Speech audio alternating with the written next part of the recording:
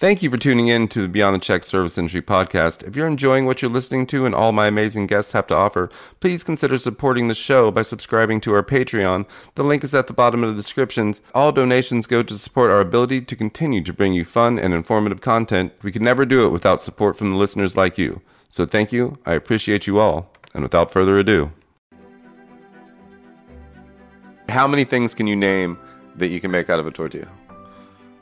You can make enchiladas. You can make a tortilla rolled with like butter. You can make, enchiladas, tacos. You can make tortas. Oh, what? Flautas? Flautas? Did you say flautas? Yeah. Flautas? I love flautas. Okay, flautas. Chalupas. Chalupas? Chimichangas? Which I don't... I guess, Is a chalupa a real thing or is it a Taco Bell thing?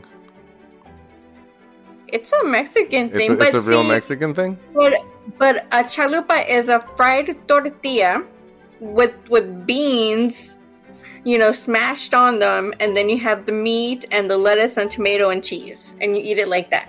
Like flat, like a pizza? Yeah. Okay. Touche, because that Taco Bell has it all freaking wrong then, don't they? Well, I'm not gonna trash Taco Bell because they have a really good taco.